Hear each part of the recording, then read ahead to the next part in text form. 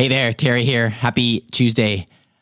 Today, I want to give you a little bit of a tip on something that you can use Lexi for, particularly if you like to drink smoothies. If you are looking for a new, fresh recipe for a smoothie, then you can actually use Lexi to do that. And it's really simple. All you do is you say, Lexi, what's a smoothie recipe? And she will give you some, and you get, if you're on a device with a screen, you can see great pictures of them too. And some of them look really, really good. Then if you select the one that you like, then Lexi will go in, tell you the ingredients, tell you the instructions, and can walk you through how to make your smoothie too. And you can have an absolutely delicious drink. So there you go. Hope you enjoy that. And I hope you have a wonderful, delicious day. I'll talk to you again tomorrow. We the Voice.